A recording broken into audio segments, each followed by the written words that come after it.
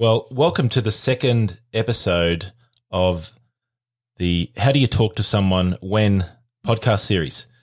Today's episode is an important one and one I'm really anticipating getting into. It's how do you talk to someone when they're experiencing depression? And one of our special guests today is Chris Cipollone. Now, Chris does a lot of things and has been involved in a lot of things and has some wonderful things to say. So I might welcome you, Chris, and thanks for joining us on the podcast, and ask if you could just tell us a little bit about yourself. But firstly, just great to have you here. We're so blessed to be able to talk with you, and I know it's going to be so good for our listeners to hear from you today. So thank you and welcome. Oh, thank you, Nick. It's a privilege getting to know a little bit more about AIFC. You guys do great work, and it's so aligned with much of what I've been trying to do over the last few years. And thank you for having me, and well done for pronouncing my last name correctly. You got it 100% right. Hey, we're off to a good start. A little bit about me, 37 years old, family guy, married to Lara for 14 years, 4 kids, 10 years old, 8 years old, and 6-year-old twins. And so that journey in and of itself in the mental health landscape has been an interesting one. Theologically trained, so I've worked as a pastor for about 10 years. But for the last 18 months, 2 years, I've stepped away from that. I don't know if that's going to be temporary or permanent. There is a book that I've written on mental health that I'm sure we'll talk about. So there are speaking engagements that go with that. And then I'm also piloting an evangelism ministry at the moment using smartphones, actually. And so that's a bit of a pipe dream, and we're building it and developing it. And my heart is very much in evangelistic work at this point. What iteration that takes in the long term, we'll see. But I think we've got something a bit exciting in the works going forward. Ooh, okay. I might get some details of that to put in our show notes at the end of the podcast as well, to give that a plug. Sounds good. Now, you mentioned you have been working in – you still work – we're all in ministry to an extent. Mm-hmm. You're working in ministry as a pastor. You're doing the is it an app now? And there's a focus through that. It will be smartphone technology, smart website more than an app at this point. Yeah, wow. Okay. And an author, yes, of Down, Not Out: Depression, Anxiety, and the Difference Jesus Makes. Mm. I've read the book. I can say that. And you haven't told me what you think yet. This is a bit dangerous. No, that's right. So this is good for both of us, I think, because I found it to be very accessible, and I really liked how you, like, even the headings that you go through, and I'll let you talk about those. I won't read them out. Just those single words that you say in the chapter headings, and your discussion around gospel identity. Yes, I like that term, and so I found myself just having had experienced depression a number of years back myself. I was able to relate to it in that way, so I found myself relating to it. I found myself really leaning into it. I liked the language that you use. I think it was very disarming. Yeah, and probably that word it was so accessible. Yeah, and it wasn't sort of. I wasn't sort of reading a chapter or a page and then I'd have to sort of, okay, that'll do. It wasn't wiping me out. Yeah. I wanted to keep turning the pages. Yeah. And I think that the big thing is it pointed me towards God. Yeah. And I think it was real and at times hard hitting, but ultimately I think it was very hopeful. So that would be my summary. Thank you. I think the accessibility, that happened for 2 reasons. First and foremost, I'm not a massive reader myself, and I do like reading, but I wouldn't call myself a reader. And so for me, frankly, I don't know how to write a tome. I don't think I have that in me. And so my style, I suppose, is conversational for that reason. And then the second reason is, if you're writing a book tailored towards people who are struggling in their mental health, they're probably not going to be able to commit to something massive. And so I think for those 2 reasons, accessibility did become important. And as you say, the term gospel identity was a big deal throughout. And I think that question of who am I when I'm at rock bottom became a significant question for me. Often we live in a world, and frankly, I don't think we know it all the time.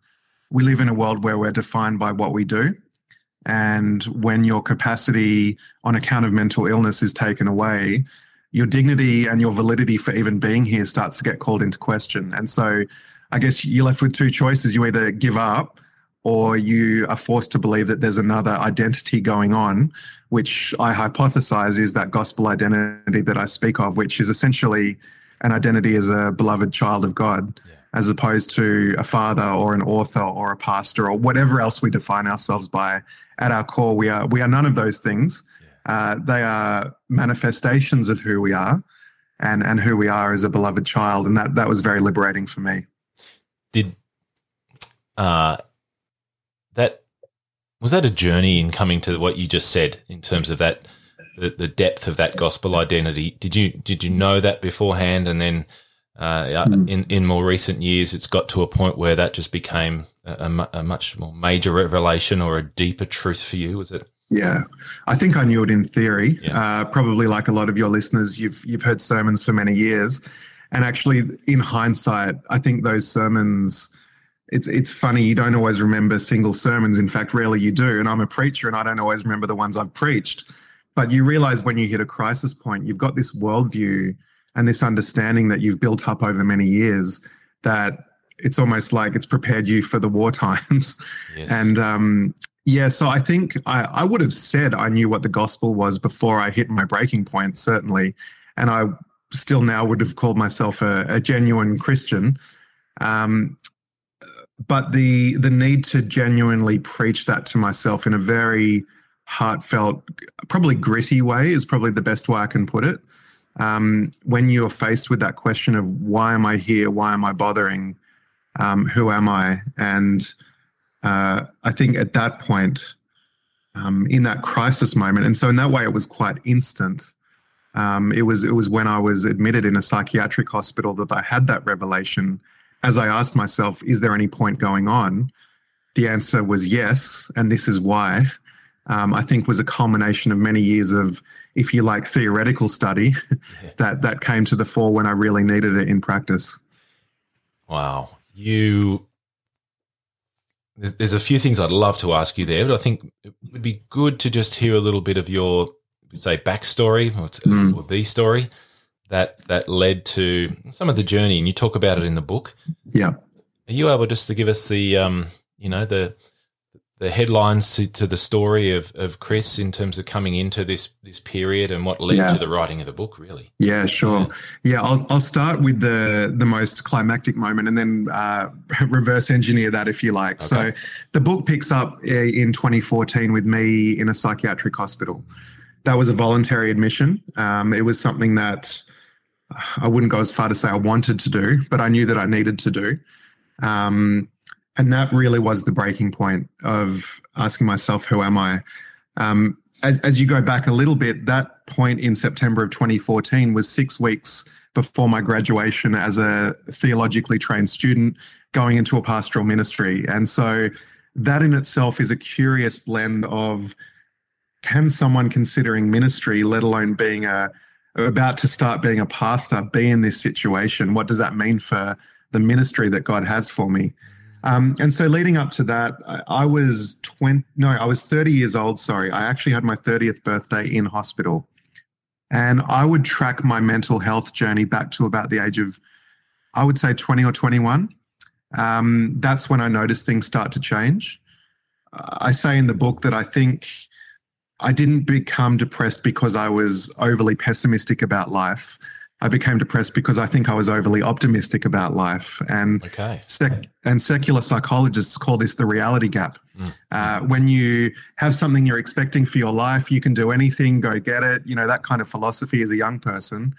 And actually, as I started to kick the life goals, and the life goals were letting me down to a certain degree, because ultimately, in hindsight, I would say I was virtually worshipping them and they were going to let me down. So going to university, the first person in my family to do so, getting married, getting a job, having kids, going overseas, all these things that I was meant to tick off, which I was doing, and in many ways living the dream that I had set myself to do, and yet more and more spiraling into this sense of disillusionment. that was the, I guess, the long-term trajectory of what was happening for me mentally between the ages of 19, 20, 21, and then to age 30 when I came into hospital. As I said, the coinciding with finishing a theological degree was just another level of that. This is not what pastors do. This is not what happens to them. They've got it all together, and I don't. And so that's the very broad brushstrokes, and there are key moments within that probably 8-year journey that led me to hospital. Yes, yeah. Thanks for sharing that. Had you experienced? Let me say, when did you? When would you say you became a Christian, or your relationship with God started in the sense where you're aware of it? Yeah, I think Christian home growing up, so I always went to church. But the key moment for me was my decision to be baptized as a 13, 14-year-old. We had a pastor who I loved dearly, and he was about to retire. And I just wanted to be baptized by him.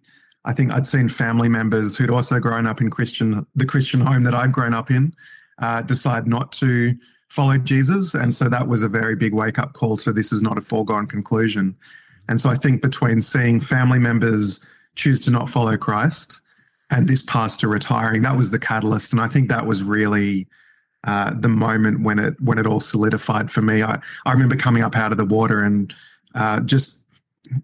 it's hard to feeling a spiritual moment, if you like, feeling an immense lightness, a liberation, both physically and emotionally, and I guess ultimately spiritually. And so from there, it's had its rocky moments. Later in my teenage years, I stopped going to church for a couple of years. I look back in hindsight and can see God's very caring, gracious hand over me, because personally, I never felt in danger of losing my faith at that time. But, if a teenager came to me as a pastor and said, I want to stop going to church, I'd be throwing my hands up in the air and thinking it was all over. Yes. For me, I never felt that sense of insecurity. And so, about 13 or 14 years old is when I'd say I became a Christian for myself.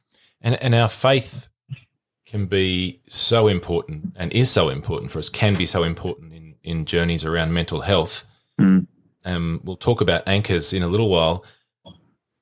Just wanted to explore with you, but we do have elements of our own personality, don't we, that stay with us, our own way that we invite or treat or handle emotions and strong feelings. Yes. And just want to explore that with you around there's my faith and there's these elements of my personality or how I handle emotions and feelings. And sometimes you talked about a reality gap. We can sometimes say to ourselves, well, I shouldn't be feeling this. I'm a person of faith. Yes. What's that journey been like for you? Oh, Nick, that's a great question. I've actually never had that question asked to me before, and that's a good one. I think as you talk about personality, for me, the first word that comes to mind is perfectionist. Okay. And I think that starts to feed into the reality gap a little bit. That's what I think was one of the primary catalysts to driving me towards depression. I say slightly tongue-in-cheek now, but it's serious in many ways. Being a perfectionist in a fallen world is a tortured reality. Wow. That is it's not compatible. The world is not perfect, and I should have known that of all people as a Christian. That's what in many ways my worldview is based on. But functionally and day to day, driving myself towards self-improvement, almost to the point of utopia or trying to find it in this life. And again, not consciously, but if I look at my actions, I'd say that was what was largely driving me. I think that is something that I've wrestled with in the lead up and still wrestle with now. I think your comment about I shouldn't feel like this is really wise as well, because that perfectionism drove me towards that spiral. It also complicates the recovery for that reason, because you can beat yourself up. I shouldn't feel like this. Why can't I do the things that other people can do? All that kind of thing. And I think the only way you can push through perfectionism is to discover the grace of God over your life, that you are not defined by what you do or you don't do. You're defined by who you are. And, don't get me wrong, I haven't graduated this flaw in my personality. You haven't arrived yet. No, but I think I'm growing through it. And I think God has taught me a lot about how I treat other people and be more gracious to them. And also how I treat myself has been a big revelation. was that revelation and the has that been we say post-hospitalization and pre-hospitalization? Yeah. That was a very sort of a very key point of literally, as you said, almost self-admission. Hospital was the moment, and I put the moment in capital letters because that was my choice point. Frankly, do I give up on life because life as I've been trying to construct it is not working? Or do I ask myself, is there another way? Is there another foundation to build upon? And so in many ways, it's kind of like a BCAD. There's a before hospitalization and an after. But also I should say in that moment that there was a God moment while I was in hospital. It was not just my ability to figure something out in a very, I would say, supernatural way. And I'm not, I'm very charismatically open, but I'm not charismatically everyday, if you like. But I do think God gave me a supernatural moment of his grace in hospital that fed into these realizations beginning. Yeah, wow. And having that maybe help me a little bit understand, and also the listeners around here around that you sometimes make light of, I'm a bit of a perfectionist, but it can be quite dominating in our lives, can't it? And more it's serious. Crippling. It can be crippling. Okay, yeah. Let's go with crippling. Yeah. How hard or how deep did you have to dig to go? Because I imagine one of the aspects of that is, admission and asking for help. Yeah. Because if you're in that perfectionist vein, I don't mean being vain, but that in that sort of in that way, you want to kind of fix it yourself. Yeah. So how big was that for you in sort of reaching out, saying, I need help from others? Yeah. It was big in one way. It was the most humbling thing I've ever had to do. And as I said, I spent my 30th birthday in hospital, and I knew that in making that decision, I would spend my 30th birthday in hospital. That in and of itself is a, put together Anglo-Saxon male in the West, that's a really confronting thing to have to face. That is not what your 30th birthday is meant to look like. At the same time, it was actually very liberating making that decision because it was indicative of just how desperate I was. It wasn't me saying I need help. It was me saying I need more help. I'd already been seeking intervention to that point. I'd seen a psychologist. I'd started medication. I mean, I was speaking about it with friends, family, pastors as much as I could. And it just wasn't enough. And I went to my wife and said, excuse me, I literally need more help. And she had a friend who had, in the same way, voluntarily admitted herself to hospital, found it helpful. And so the next thing, we're in the GP's office trying to get a referral. And it was simultaneously humbling, but also liberating. I was skeptical that it would, work, in inverted commas. I was really worried that it wouldn't. And, if not even hospital works, it's kind of like, well, what's left? That's kind of like, that's the big one that you go to. And I tried everything else. And so I was nervous. It was humbling, but it was also liberating to go, almost stuff it. Who cares at this point? Let's just try anything. And so it wasn't too hard in that respect. Yeah. So there's an element of surrender there to it. Yeah, absolutely. Wow. Thank you for sharing that. I without lingering in this, can you just describe some of what it's like being in that depressed stage? The best word I can put for somebody who does not know what it is to live with depression is hopelessness. I think that's the best synonym that I could come up with. And I've thought about that a lot. How would I describe it? And I think hopelessness is the word, because I think what people need to understand about depression and suicidality actually as well is that you start believing that not only is this day of my life difficult, this day is a hard one. You start believing that every day going forward is going to be as difficult as this one. And I think that's the difference between going through a rough trot having a hard time and being clinically depressed is it's the duration of the feeling, Mm-hmm. but it's also the inability to believe that life is ever going to be good again. And that's the real torment. I think any of us, if I think about Jesus' words, give us today our daily bread, I think any of us, no matter how much of a curveball has been thrown, the death of a loved one, let's use a catastrophic example, we are able to pull together enough breaths to get through that day, as horrible and as unimaginable as it is. When I start becoming hopeless is when I think, I can't do this way for the rest of my life. And when you're depressed, you don't have a challenge to that mindset. You just assume that is going to be my story and that is going to be my narrative. And that's when it becomes overwhelming and catastrophic, because nobody can deal with that level of pressure in their life. Yeah, you say that very well. So the hopelessness with projecting that out to every day is going to be like this. This is my lot now. Projecting is a great word for it, yeah. And the inability to have an internal counter voice to that being anything but true. You said something a little while ago about talking to yourself, and David Martin Lloyd-Jones says that a lot in his writings and preaching and in his book, Spiritual Depression. Talking to yourself, not listening to yourself. Has that been, how have you practiced that, and how does that play out with you? And I've read that book also, and I giggled when I came across that. He's right.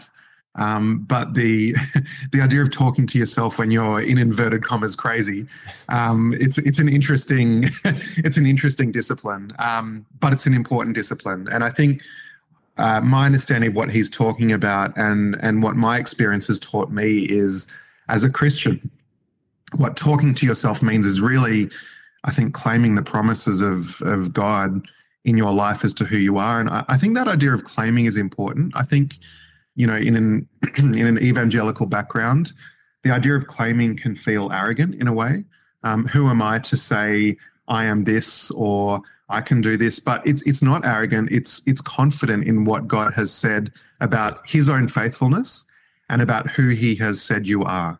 So absolutely, on the one hand, I have fallen short of the glory of God like everybody else. I sin, I continue to sin. That's true. In the same breath, I'm made in God's image. I am completely and dearly loved. He looks at me and says, I am very good in that pre-fall creation narrative. He says that I'm his beloved child, 1 John chapter 3. So it's important to talk to yourself in those ways, to remind yourself that, and I'm about to say something that could be a whole nother conversation. I feel one way, but I know something else to be the case as well. And the ability to challenge feelings, I think in our dominant culture, is increasingly important, because feelings have such a currency and we want to enable and validate feelings. And that's good. There is strength to that. You don't want to say, suck it up. But by the same token, if we let feelings become absolute truth without questioning them, as a Christian, I think that's really problematic, because sometimes we will feel one thing, but God is saying to me another thing, and which one is going to win out? That's where the self-talk becomes important. Oh, that is so well said, and it's actually a great segue, because I had some questions on feelings. So thank you. You're welcome. Yeah, we'll just stop there. No, thank you for that. And I just that what you said about the talking to yourself, not listening to yourself, claiming the promises is great, and you really weave that together so nicely in the book, and again around gospel identity. Who am I? Whose am I? And claiming those truths when the ground is shifting and you're not in a place to be able to just anchor yourself by yourself. So yes, that's I think beautifully written and very clearly articulated in your book. Feelings. Thank you for mentioning them. You're welcome. We're in a pretty big feelings culture, aren't we? And we are. We sure are. Oh my gosh. Feelings are really variable. And they kind of it feels like they want to control us. If we're in a depressed state or in a depressed period of our life, as you mentioned, for an extended period of time where it can soon become chronic, and feelings are in charge. Yes. What does that look like? the inability to filter them. And again, none of this when you're in it is consciousness. You don't have this capacity. Well, at least I didn't have this capacity to analyze what was going on. But as I look back, let me give you an example that probably best highlights it. A friend of mine who's a psychologist talked to me about I'd not heard of it before, dialectic behavioral therapy. Uh-huh. And I've actually never gone through this therapy myself. My understanding is it's used often for addictions. But the word dialectic, dia meaning two, what do you do when there are two competing voices or two competing agendas? Which of those truths is going to win out? And so I was talking with my friend, again, who is a psychologist and a Christian, about that concept through Christian lenses. And she said to me that there is a difference between and but. And it's more than semantic. And so what she meant, and actually I asked her what she meant because I thought, that's a bit technical, isn't it? That doesn't really matter. It sounds nice, but what does it mean? Yeah, exactly. And she gave me this example that's always stuck with me. She said, start with the feeling that God doesn't love you, or you feel like God doesn't love you. If you join that concept with the word but, it becomes a problem. And so I feel like God doesn't love me. The Bible says God loves me, but I don't feel like he loves me. When we use that conjunction, but, the feeling trumps the truth.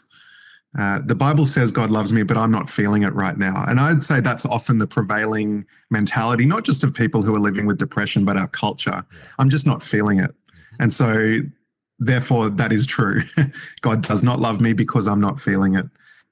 If you use the word and this dia concept, D-I-A, not D-I-R-E, this dia concept, the Bible says God loves me and I'm not feeling it. Or I'm not feeling like God loves me and the Bible says that he does. Suddenly you can sit with that a little bit more. You can sit with the feeling. The feeling is real. You are feeling something.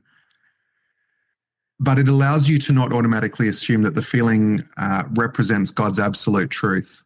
And that for me became really important because it's not telling me just to shut up and ignore how I'm feeling. It's letting me feel how I feel, but it's also leaving room for that feeling to not be the final word.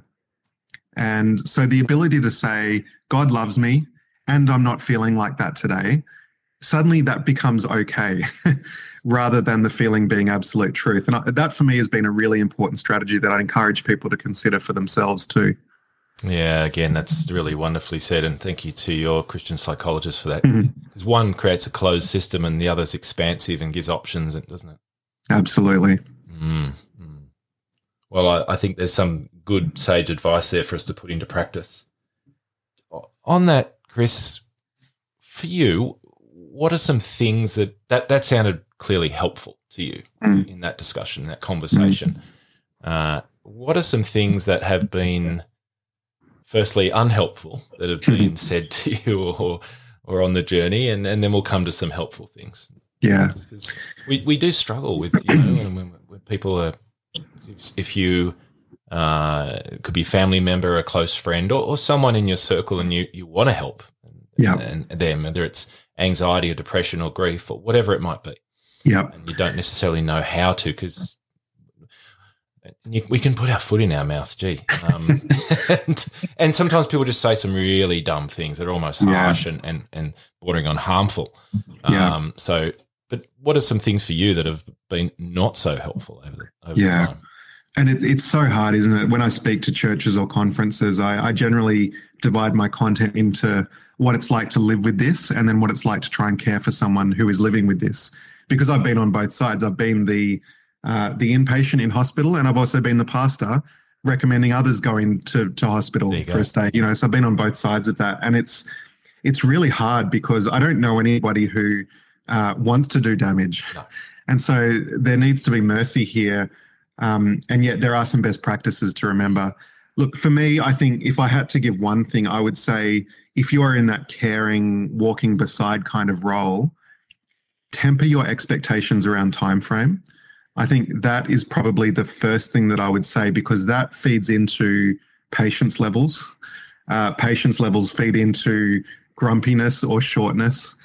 The worst thing I think you can do is to show conditional love to somebody who is struggling, because they are showing very conditional love to themselves in that moment. And so when you do that, you're reinforcing a damaging narrative that I am only worthy when I am put together.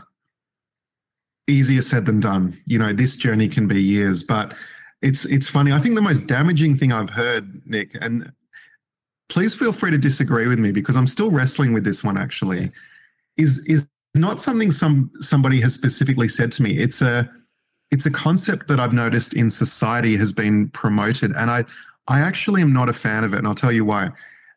It's that saying where you tell somebody that they should feel comfortable to get help for depression or anxiety in the same way that they should get help for a broken leg or a broken arm. And I talk about this in the book. Yeah. I love the intention behind it because it's trying to destigmatize mental illness. In the same way you would go to a doctor for this, you should go to a doctor for this. And to that extent, it's absolutely correct. You should feel comfortable to do that. Where the analogy falls down and where I think people haven't thought it through is around the time frame. Because what you're doing is comparing an acute illness to a chronic illness. When you break your arm, by and large, you've probably got 2 or 3 ways you're going to fix that arm. It's going to take 6 to 8 weeks. You'll be back on your feet.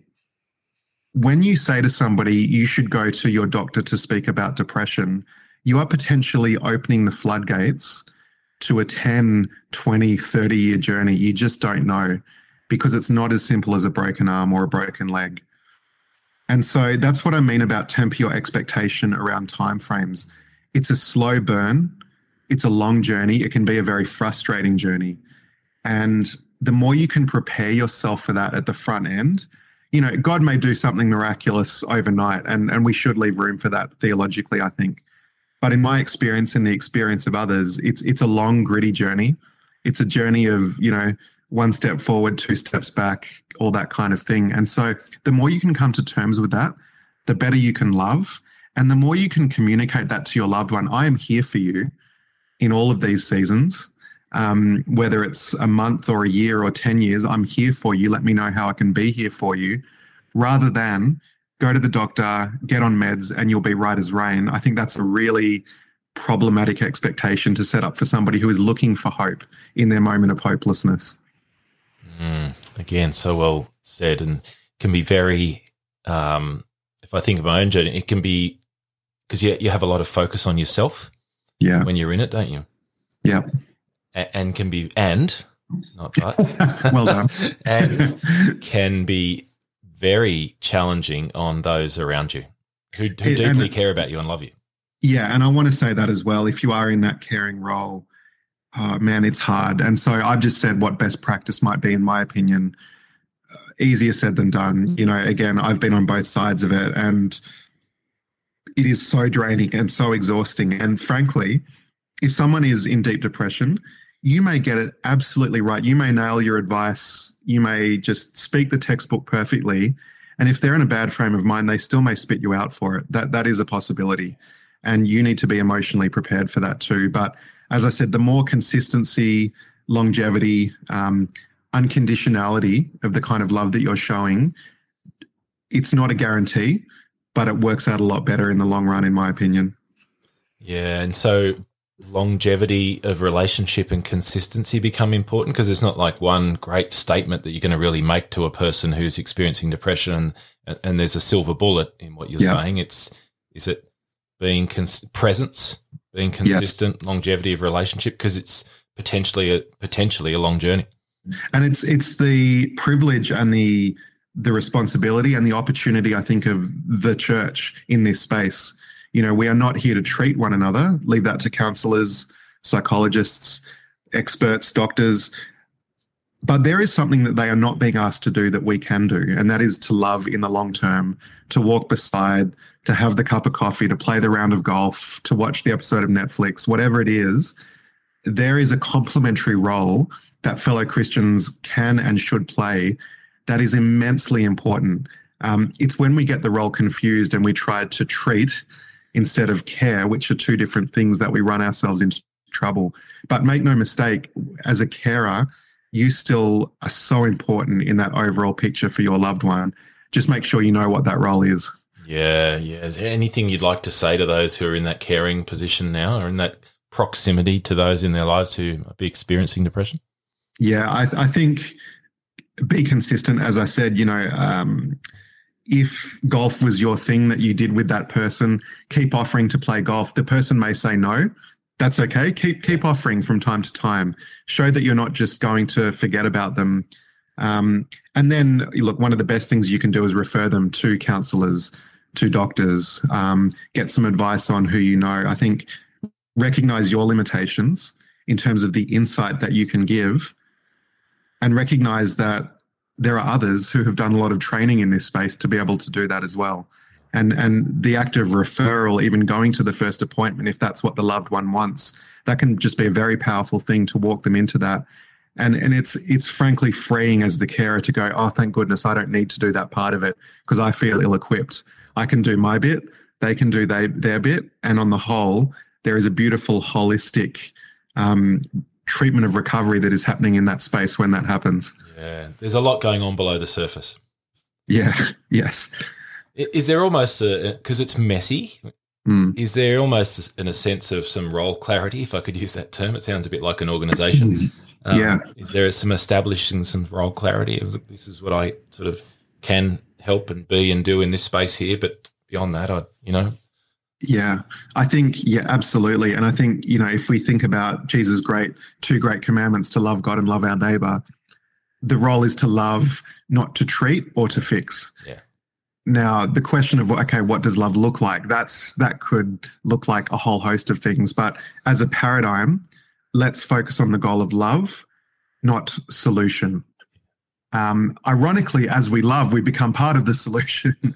But that's not the ultimate goal. The ultimate goal is to love and see where that goes. And so again, just practicing that consistency, that presence, that validation that I still love you, even though you are not at your full capacity, even though, to be brutally honest, you're not always easy to be around, because that will happen. But I still love you because you are a beloved child of God. So what right do I have to treat you any differently? That's the goal. And then in each specific situation to work out, okay, what does that look like in my relationship with this person? But the more you can keep your eyes fixed on that paradigm of those two great commandments, I think the better your practice will go as a friend or family member. Yeah, it's good, Chris. It's good. Just last one on the carer side. Thoughts, I'd say advice on carers getting support for them. Because that's a thing in and of itself, isn't it? There's no shame in it. It does take its toll. Nick, we were speaking before this interview, for some of my closest family, it took an immense toll on them. And fair enough, of course it would. Again, I've been in the role of pastor as well, and I've had to get supervision myself and debrief situations because they are tumultuous and traumatic at times. And that's whether I'd had a hospital stay myself or not. I would advise that to any pastor. To do in that intense environment. Yes. Yeah, absolutely. Expect if you're going to walk with someone in the long term, it will take its toll on you. What can you do about it? You can have your own support network, your own friends and family members. The reality is the person you are trying to care for cannot inherently at their time of need care back in the same way. You can't ask them to reciprocate. And so you'll need your own external parties of support. So friends, family members, your own psychological help. That is okay. That is valid. I just found out actually last year, I didn't know this, but organizations, Lifeline in particular, part of the extent of their work is not just to work with people who are struggling, it's to give support resources. So if you're in the role of carer, you can actually call Lifeline yourself and just have a talk to someone. That's a good point. So the need to debrief is really important, and it's not a sign of weakness if you're in that caring role. Yeah. It's really important, isn't it? Because you will have good intentions and can easily burn out yourself in trying to help others. And that's almost the worst thing that can happen, because you end up essentially giving up on someone that, frankly, at times might want to give up on themselves. And so it can be a really damaging reinforcement of a false narrative if you get to that point yourself. So yes, your own longevity, your own sustainability is really important as you try to care for yourself and care for the person as well. Yeah, and maybe even some mixed feelings of guilt as well about, putting your own oxygen mask on first before others in that airline analogy. Yeah, I say I realized in ministry very early, the more you choose to stick your neck out for people, the more you risk getting your head chopped off. And that doesn't mean you don't stick your neck out. That's what it means to, I think, love like Jesus. It's risky, it's costly, and it's almost a sign that I'm in the right path when it's hurting, but I need to do it in a way that is sustainable and able to be done in the long term. Yes, yeah, not a shooting star that burns brightly for a short time and then doesn't. I would say if you're in that boat, it's better not to shine at all in the sense of being in someone's life. I think coming in and out very quickly is almost worse than not choosing to engage in the first place in some ways. Yeah, there's a lot of wisdom in that. Chris, what have let me take a slightly different take. What are some of the things that anchor you now? 1 John chapter 3 verse 1 became the mission statement, if you like, of the book. See what great love the Father has lavished on us, that we should be called children of God, and that is what we are. Yeah. That's the gospel identity that I'm speaking about in the book, and that's the anchor that still holds me to this day. I am a child of God. When I stepped out of pastoral ministry 18 months ago, for very different reasons than what the breakdown involved, it was still a confrontation to my identity. Oh my goodness, I'm not a pastor anymore. That's okay. I am a child of God, and in his spirit-led conviction over my life, this is what I think I should be doing at this point. I may be right, I may be wrong, it may fly, it may fail. It doesn't matter because I'm a beloved child of God. That's the ultimate anchor. And I think becoming a father myself has helped reinforce that. Knowing that sacrificial fatherly love I have for my kids, and I love them less perfectly than what God loves me. But even in my fragile love for my children, it feels boundless. I just want them to come to me when they're in trouble. I don't want them to be school captain as much as I want them to know that I'm there for them. I am not loving them based on their merit. I'm loving them because I love them. And I think realizing that also was God's love for me. And that is the gospel. God does not love us on our merit. If that is how he loved us, we'd be stuffed, quite frankly. Thankfully. Yeah, absolutely. And I think I didn't know this term until after the fact, but this idea of society being a meritocracy, that we judge ourselves by our merit. We're promoted when we hit our KPIs. We make Division 1 when we're good enough in the sport, whatever it is. In those contexts, that's suitable, but we shouldn't mistake the fact that that is where we get our worth from. Because it might not be a mental breakdown like it was for me. It might be a redundancy. It might be cancer. It might be the death of a loved one. We get all sorts of curveballs thrown our way. And if we subconsciously believe that we are our achievements and we are what we do, we're in for a world of pain because those things are insecure. The thing that is secure is God's love for me. And that is the thing that I can traverse. To quote the Apostle Paul, whether I'm well-fed or hungry, I can learn the secret of contentment in all things because of that identity over me.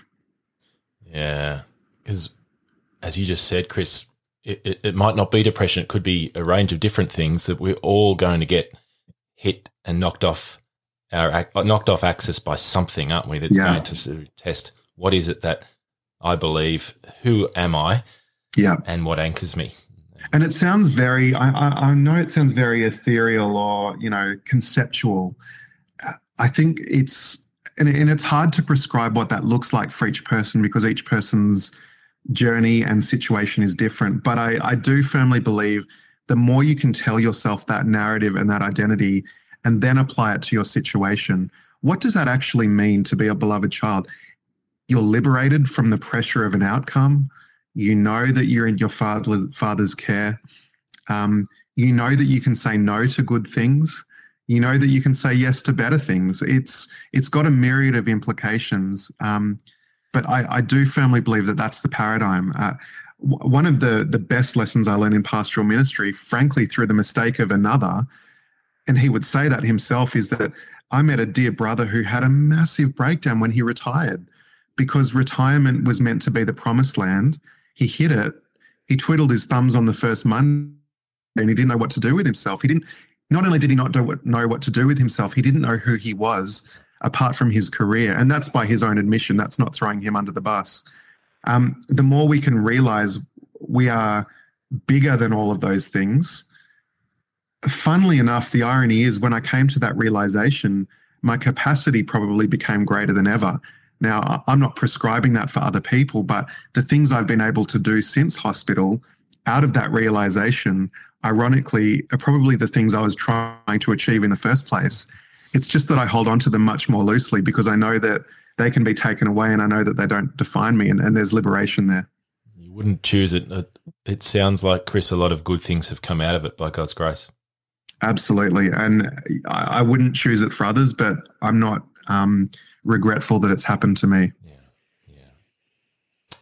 Chris, what would you, in wrapping up, in terms of so two things, what would you say to some people who are experiencing depression now, and second to that, to those who are caring for them or who are in their circle, about how they can best care for them, what to say, and to look after themselves. So if that all makes sense, starting with those who might be experiencing depression now. I think the biggest thing, and coming back to depression being hopelessness, I want to say there is hope. And I had people say that to me, and I hated them for saying it because, again, I wasn't feeling an ounce of hope. But it is so important to, even not on an emotional level, but to intellectually believe that the possibility of hope is still before you. I know the pain of the darkest day, and I know the feeling that there is no way there is ever going to be light again. But if you can learn anything from my story and from talking to others who've been through it, you may be clinically depressed for the rest of your life. I don't want to oversell. I still take medication every day. I say very carefully, I live with depression.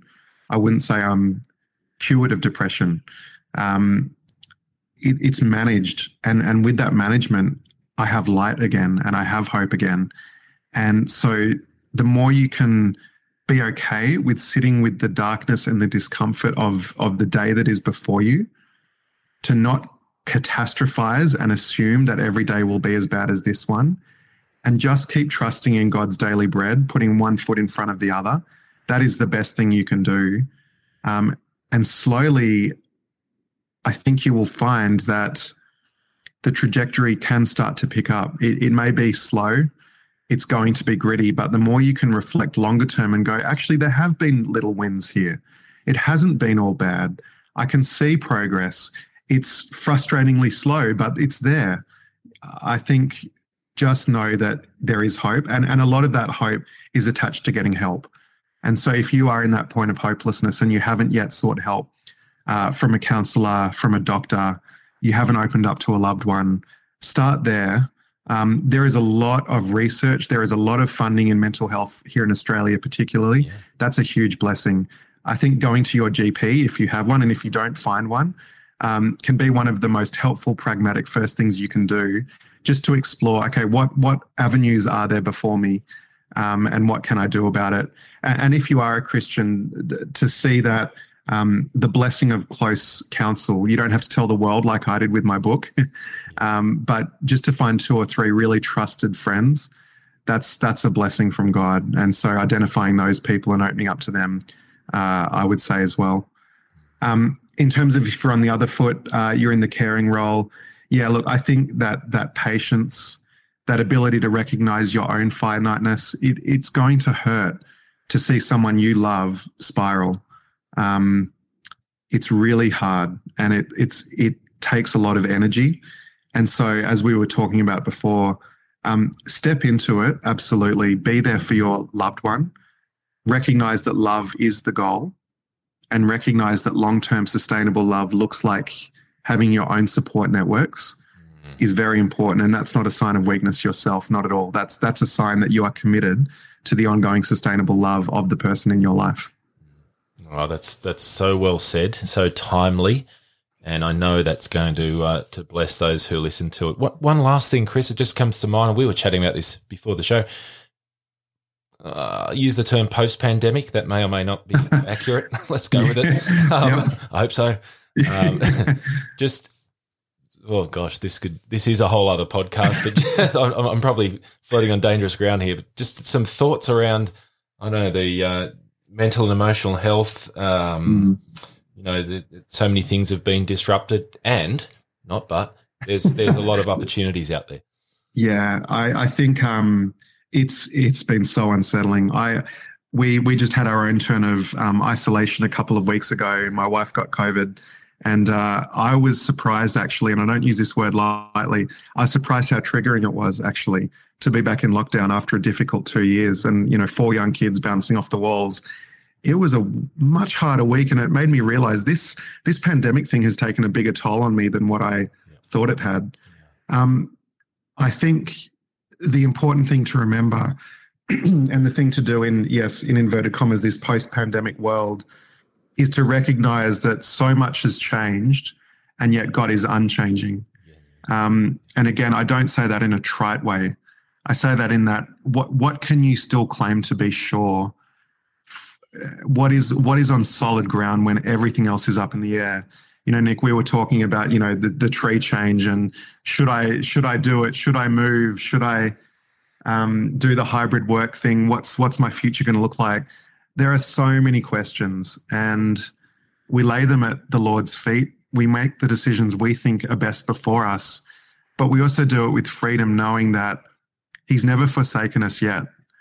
He's proven His love on the cross. If He was willing to give His Son on the cross, He's not going to leave me in a pandemic alone. And so we wrestle so much with the what should I do? And that's right. Our world is full of those questions. But in that process, don't forget the who it is that sits over all of it, not just in terms of His infinite power, but His infinite love as well. And so that whether you go A or whether you go B, whether the world ends up going A or the world ends up going B, God is still God, and there are still some unchanging realities that we can depend on in a very quickly changing time in the world. That's good. So whatever's before you is starting and finishing with who? Absolutely. Both internally and externally as we look at the world. It has to come back to the question of who do I think God is? Who do I believe Him to be? Is He distant tyrant, kind of laughing at the world, or is He caring, involved Father who has shown that by sending His Son? And if it's the second one, then it doesn't take away clinical anxiety and depression, but man, it helps as we traverse it.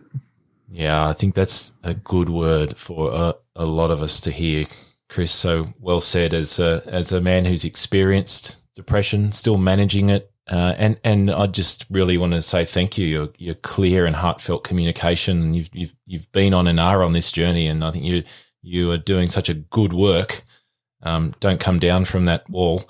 You're doing a good work for a lot of people up there, and so we just want to say thank you to you for sharing this, for articulating it, and it is liberating, and it's very timely, very needed. So, and thank you for giving your time to be on the podcast today. It's no doubt it's going to be of real help to people, which is what this is about. So thank you again, Chris Cipollone. Thanks for having me.